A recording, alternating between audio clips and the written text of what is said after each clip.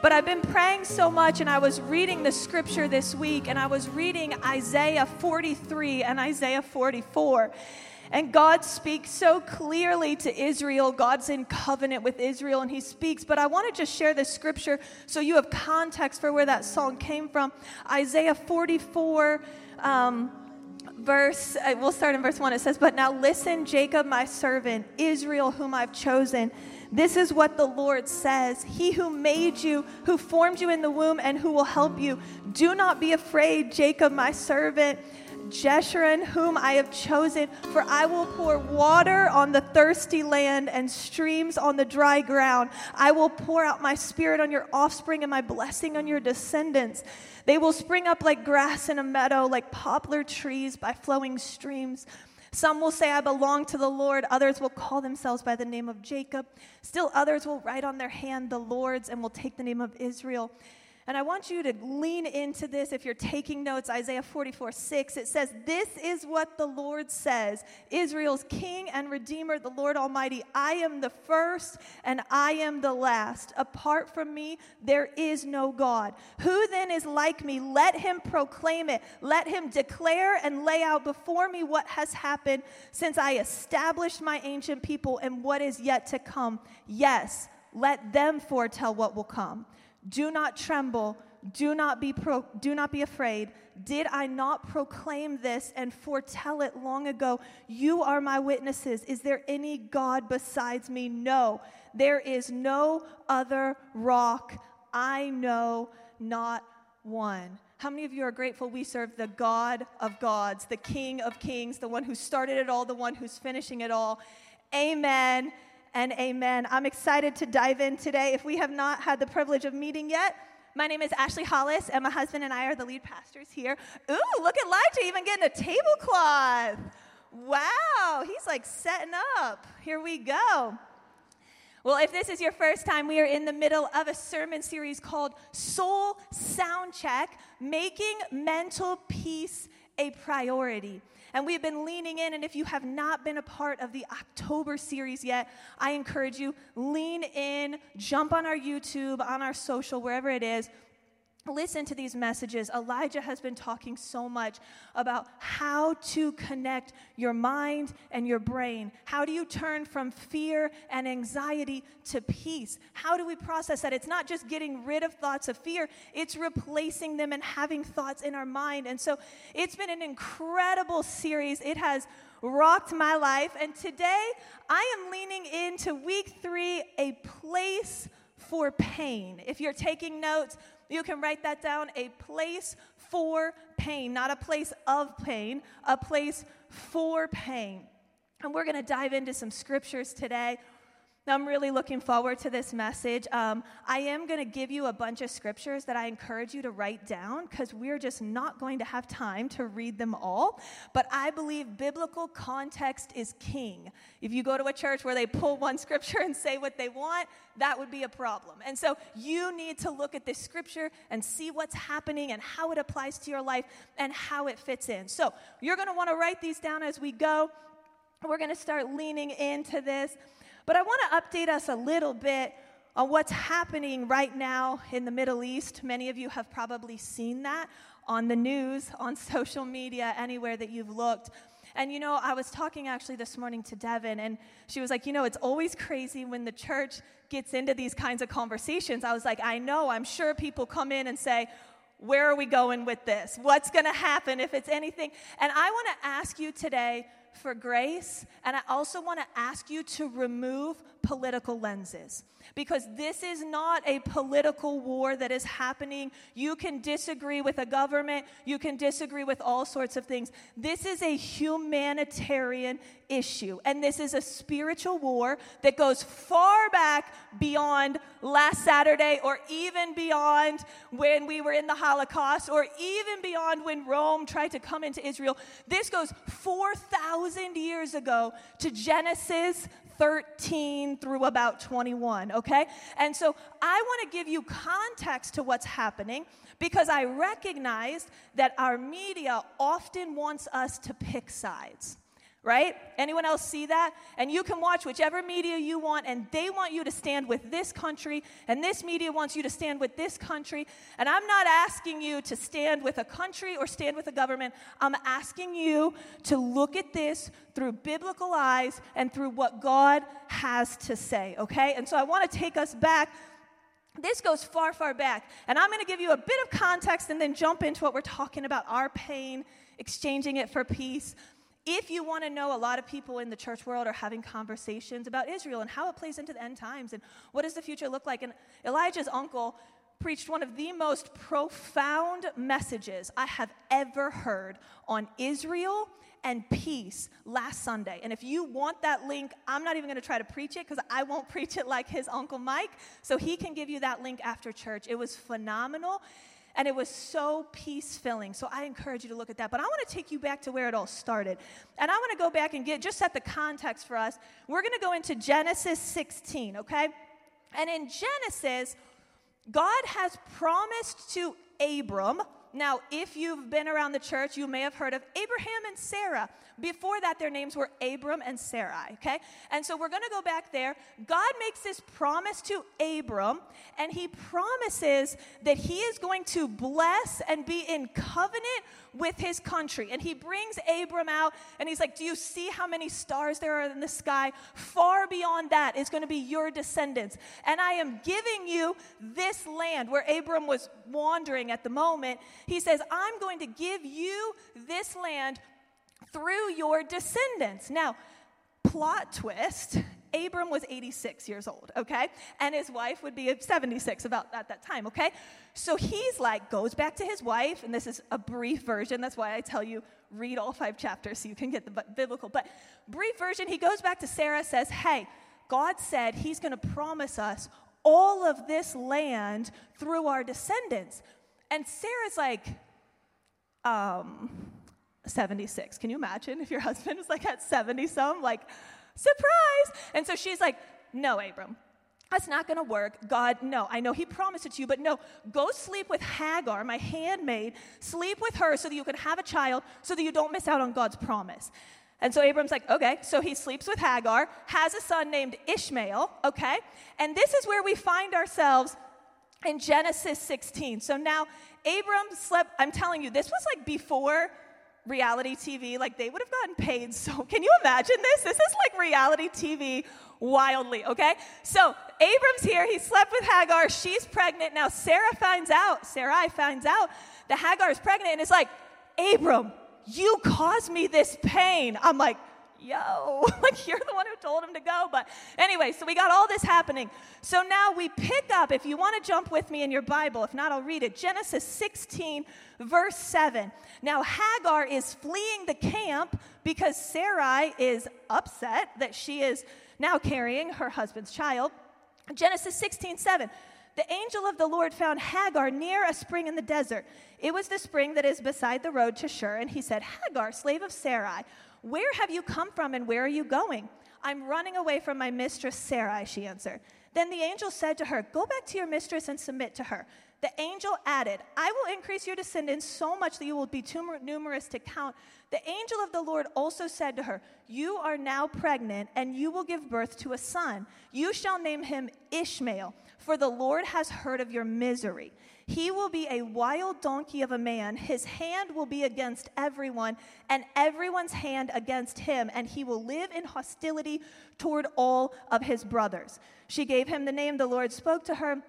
You are the God who sees me, for she said, I have now seen the one who sees me. That is why the well was called Beer Lahai Roi. It is still there between Kadesh and Bered. So Hagar bore Abram a son, and Abram gave the name Ishmael to the son she had born. Abram was 86 years old, and when Hagar bore him Ishmael. Now, just go to chapter 17, verse 1. Ready?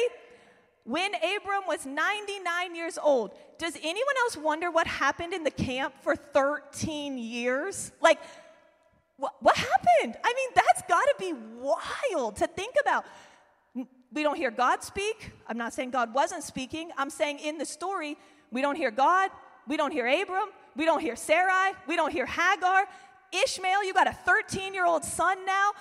wild days in the camp, okay? We pick up in Genesis 17. And I'm going to get more into this, but what happens is as you go through the chapters, skip over 18, 19, then Abram, God comes and changes his name from Abram to Abraham and says, Abram, that is not what I promised you. I promised you descendants through you and Sarah and your son Isaac. This is why in Old Testament you see the God of Abraham, Isaac, and Jacob. He was like, I promised you a son, Isaac. And now Abram's like, okay, so Sarah laughs. You read the whole story. It's hilarious. Sarah's laughing. God's like, why is Sarah laughing? She goes, I didn't laugh. And God's like, you did laugh. I mean, it's hilarious, okay, if you read through it. So then Sarah ends up pregnant, has a child named Isaac. Fast forward now, she has Isaac, and God reiterates to Abraham, this is the son that my promises will be fulfilled through. This is the son that I am in covenant with. We sang about it this morning in worship. Our God is a promise keeper, way maker, miracle worker. But Abraham took it into his own hands to fulfill God's promise. And so now Sarah has Isaac. Everyone's still tracking with me? Okay. Sarah has Isaac. Hagar has Ishmael, 13 years older than Isaac. When Isaac's born, Sarah says, get Hagar out of the camp. Her and Ishmael out of the camp because they're going to try to take my son's blessing. And Abram's sitting here distraught. It's his two sons. The one is an illegitimate, not God's promised son. One is his promised son from God, but his two sons. Put yourself in this story. And God says, Abraham, he has to go. He will still be a nation because he is of your descent, but that is not my promised land, and that is not in who I'm covenant with. If you study back through the story and keep going through that, Ishmael was the first Arab. Isaac became the Jewish people. So that is where we see this hate. I bring you to give you context between what is happening between the Hamas terrorist group and the Israelite people. This is why we have seen God's chosen people, the Jews, under attack generation after generation. Old Testament, New Testament, my grandparents' age, my parents' generation, and our generation, we've seen it. And this is not just, yes, it's over territory, but this is a spiritual war that is happening because Ishmael, and if you look, I don't read the Quran, but in the Quran it says Abraham and Ishmael were in covenant and promised this land.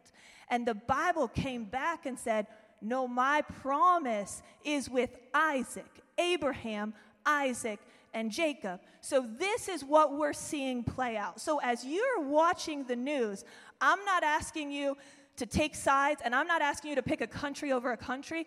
I stand wholeheartedly that this is terrorism. This is not war. This is terrorism against women and children. But I will tell you, this does not, and do not let the media change you to where this is Israel or Palestine. These are people involved, okay? These are people. And God is in covenant with Israel. He has made promises to Israel that he will protect, he will fight for, he will stand up on. And this, he is in covenant, in promise with Israel.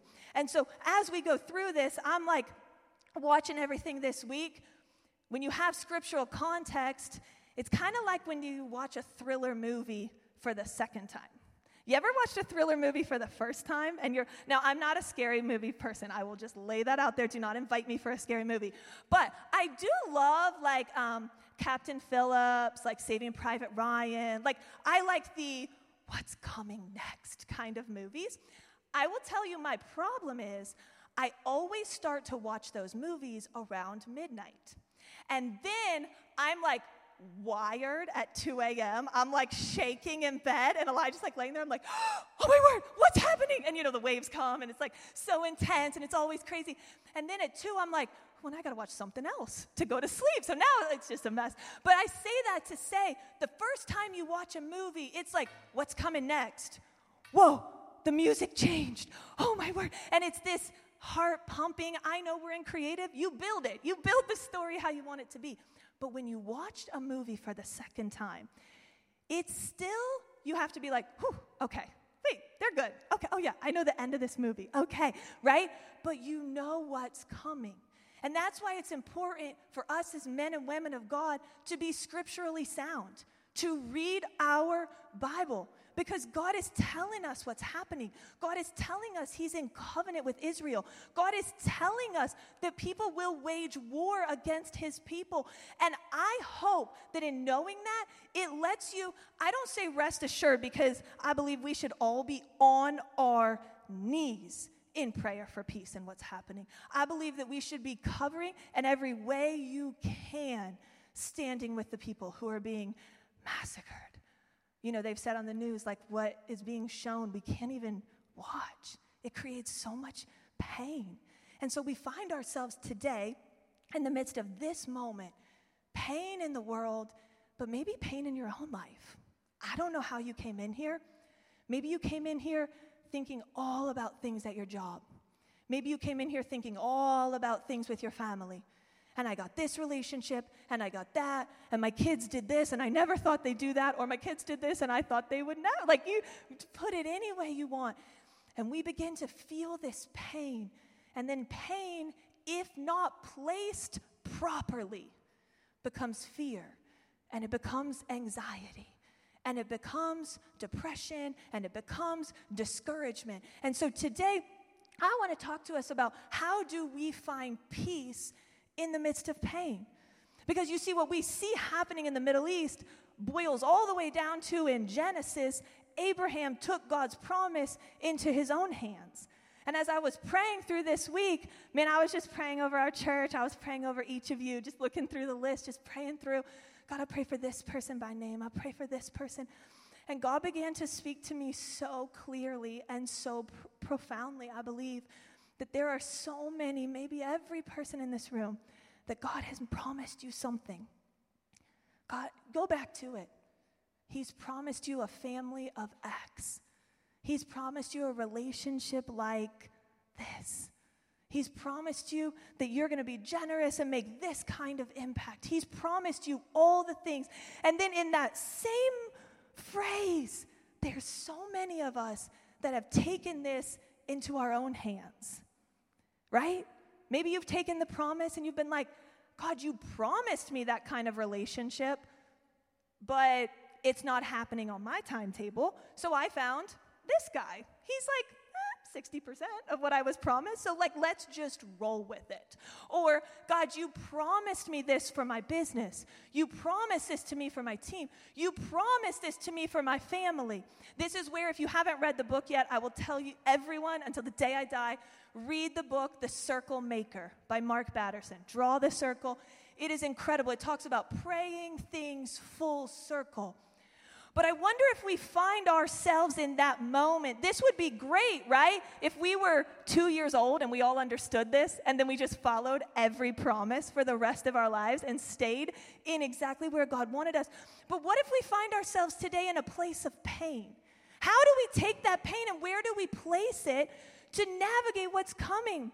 And I want you to write down these 3 things.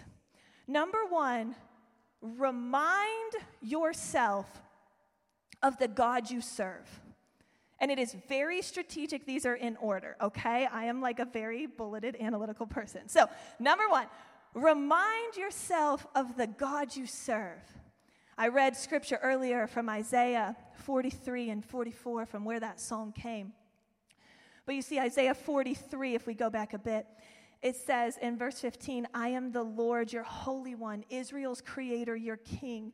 This is what the Lord says. He has made a way through the sea, a path through the mighty waters, who drew out the chariots and horses, the army and reinforcements together, and they were lay there, never to rise again, extinguished, snuffed out like a wick. Forget the former things. Do not dwell on the past. See, I am doing a new thing. Now it springs up. Do you perceive it? I would ask you, number 1, do you know the God you serve? Do you know who you're putting your trust in? If not, I would encourage you, sit down with your Bible. In the Old Testament, it's talking all about, and God is such an incredible God. I say this every time I preach. The Old Testament puts Hollywood to shame. Like the stories, the power, the things that have been spoken about that we are living in right now in the New Testament. And so we see God talk about everything he is. He was the beginning and he will be the end. Like Elijah said, he was the author and the finisher. He was the only one through then and now and tomorrow and Friday and December and March and the end of time. He is who he says he is. But we have to remind ourselves who we serve. It's like Elijah's just barely shared when he's going to walk on the water, when Peter's going to walk on the water. When he has his eyes, if you read the story in the New Testament, he has his eyes on Jesus. He is walking across the Sea of Galilee. And then he takes his eyes off, like, whoa, hold on. I just found myself on an ocean. Like, or a sea, whatever. Can you imagine, like, all of a sudden you're on these waves? And then he takes his eyes off Jesus, and he begins to sink. Jesus saves him. It's keeping our eyes focused on the God we serve. The world will tell you everything is spinning. I have my limit on social media because I'm like, I know I got to do it for my business, but I am like limiting the junk that comes into my mind. Why? Not because I can't handle it, not because I want to live outside a rock, like go to Twitter or whatever it's called, it's like 160 characters. It's because I don't want it to be my focus. I am going to stare at my Lord and Savior, the God who's rescued me, the God who saved me, the God who protected me, the God who healed me, the God who provided for my children, that God. And then I'm going to glance at the world and say, all right, here we go. Let's go, God, and keep moving. Number 2, rest assured on the provision God says he will provide for you. I asked him to bring up this table and chair, and I want you to go in Psalms 23. And you can write down this, you can read the chapter later. It's the chapter, "The Lord is my shepherd." You may have heard this or prayed this before. But I want you to look at Psalms 23, verse 5, and I want to unpack this, the provision of God. Verse 5, "You prepare a table before me in the presence of my enemies. You anoint my head with oil, my cup overflows." You see, the idea, the picture that is painted for us, this is written by David, is a table in the presence of his enemies, okay? Billy, will you come up and just help me really quick? I'm calling you up. Give it up for Billy. What? You guys, Billy's amazing. Billy, come sit here. I'm picking Billy because he is an incredible chef, and we're talking about preparing a table. I will never feel comfortable to prepare a real table before Billy because he's such a good chef. Okay, sit down in your chair. Now, here's the scripture that I want to paint for you. Billy walks up those stairs, and I have no idea what's gone on in your week. No idea. You came out of big phone calls. You came out of working on stuff. You came out of things in relationships. I have no idea. And what God's talking about is you walk up, and it's like you walking into my house, and I'm over here preparing a meal. And Billy comes in and says, "Ash, do you need help?" And I'm like, no, I got, now he's probably going to be like, "Are you sure you got this?" But he's like, I'm like, no, I got this. Sit down. And it's Billy sitting there resting in the middle of whatever he's going through. He's not grabbing a meal from Ash, getting it from McDonald's and heading out the door. It's me preparing a meal for him, getting it ready. And then in the midst of any stress, any anxiety, any thoughts, bringing that and saying, "Here, all I have is a bottle. Here, set this on the table."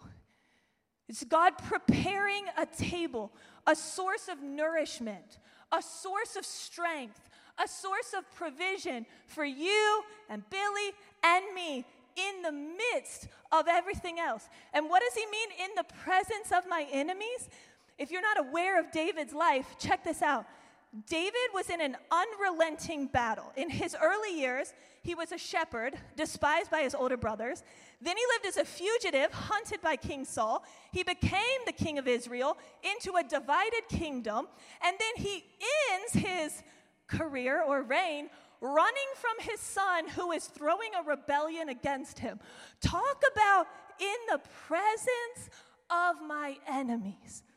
And I create this picture for you, and I ask Billy to come because I don't know if you've walked up to the table and you've said, God, I'll just grab something real quick and go. Like, I don't even have time to sit because I have so much else to do, and I have so much else to work on. And God is saying it's present tense. God prepares a table for you.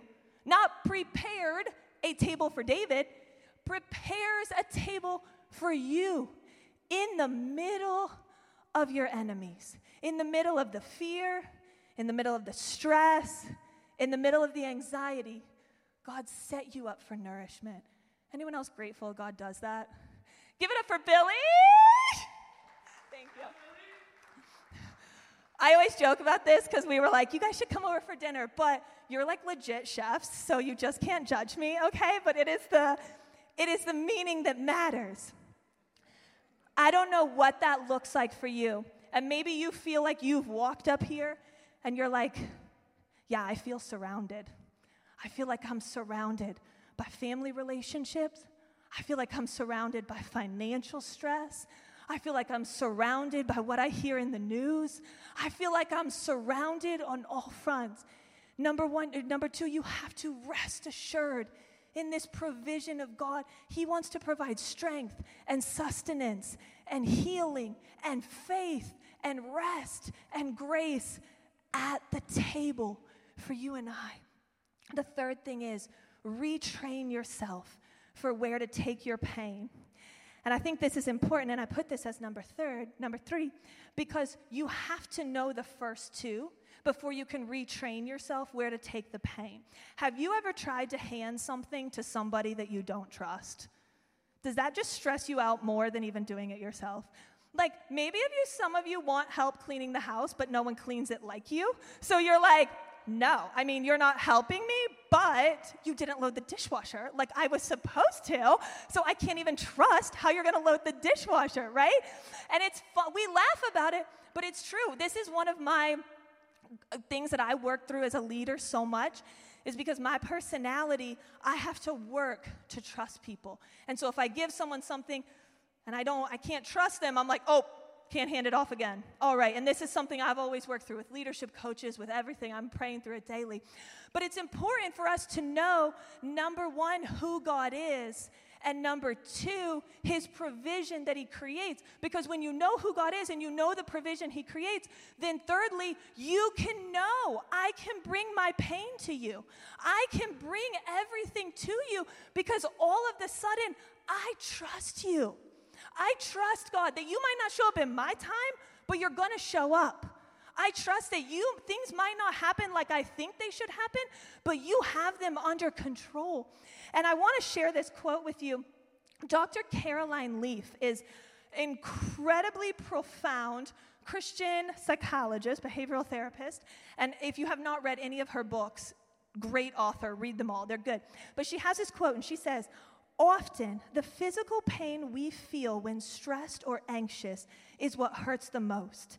If you can learn to sit with the pain for a little while and listen to it and try to learn from it, rather than try to numb it away with distractions or substances you may find, you can become more comfortable in the midst of pain and suffering, more stress resilient, and even heal faster. As Sean's going to come and we're going to close out today, I really wonder as we think about this where we place our pain. Some of us have had so many places of pain that we're a little bit scared to set our pain down. Some places have caused so much pain to you. Some people have caused so much pain to you that these things have happened and you say, I can't give it over. Because I don't know, I've seen what all the other people have done to me, so I cannot also trust. I can't give it to God. And I wonder, sitting at this table, we think of the God we serve. We think of the way he loves us. We think of the way he provides for us. I wonder what it was like when Sarah was sitting at this table in the midst of a promise of God, surrounded on all fronts. She just found out. She sent her husband away. Now he's having a child with someone else. She's 90 when she has Isaac. She's probably sitting here thinking, is God crazy? Is that really possible? Like, I would. I think sometimes we read stories and we know the end of them. So we're like, oh, well, of course God provided. But like, let's be real. Like a 90-year-old? No. You'd be like, what? And I wonder what it felt like to be surrounded. And sometimes that's the hardest part of our story, is that sometimes we're sitting here and we haven't overcome the armies yet. And we haven't won the battle yet.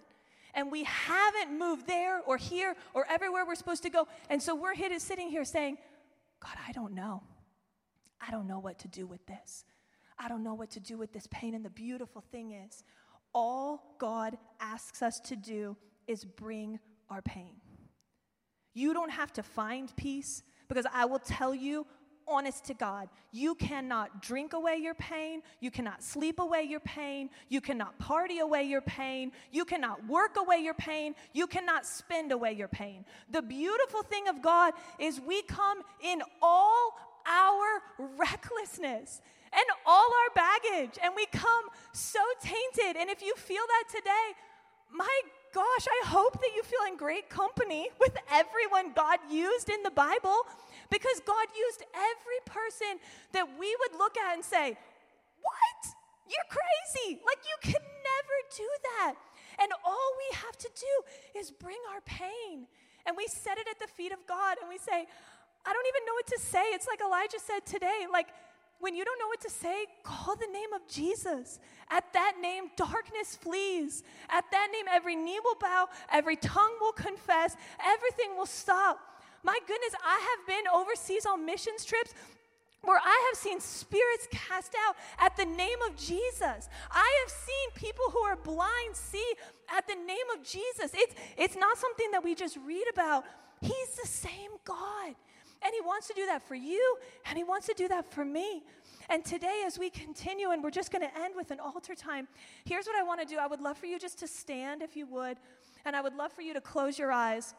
I want this to be between you and God. It has nothing to do with me, nor any other person here who invited you, who brought you, who you're sitting next to. It has to do with you and God. And I want to ask you if maybe you walked in here today in a place of pain. Maybe you walked in here today like Abraham, trying to take your promise into your own hands. Maybe you walked in saying, I don't know what this is going to look like. I don't know, maybe you are here in such fear because of what we are seeing play out. I don't know how you walked in, but here's what I want to do. There is something so scriptural about the altar, because in the Old Testament, the altar is where sacrifices were laid. In the Old Testament, when they were under the in the Old Covenant, okay? In the Old Covenant, they would have to bring sacrifices for their sins. You hurt your brother, you bring 2 donkeys. And you lied to your parents, you bring this. And you stole, and you do this. Then we fast forward to the new covenant. And in the new covenant, God said, the only God of any religion on the face of the planet who did not ask you to sacrifice yourself, he sacrificed himself. And he sent his son and said, I want to reconcile my people. I am in covenant with my people. I have chosen you from the beginning of time. And so we find God has come, and in the new covenant, there is something so special about this altar, because it's just setting ourselves aside. It's making a step. It's laying it down and saying, whatever I brought in, pain, anxiety, fear, stress, controlling, all of it, I'm going to leave it right here, right now. And when I walk out, I pray to God you feel 10 pounds lighter. I pray that you feel like, God's in control. God's got my life, and God's got my family, and God's got my business, and God's got our city, and God's got our country, and God's got Israel. He's got it all because he's a promise keeper. He's a miracle worker. He's a deliverer.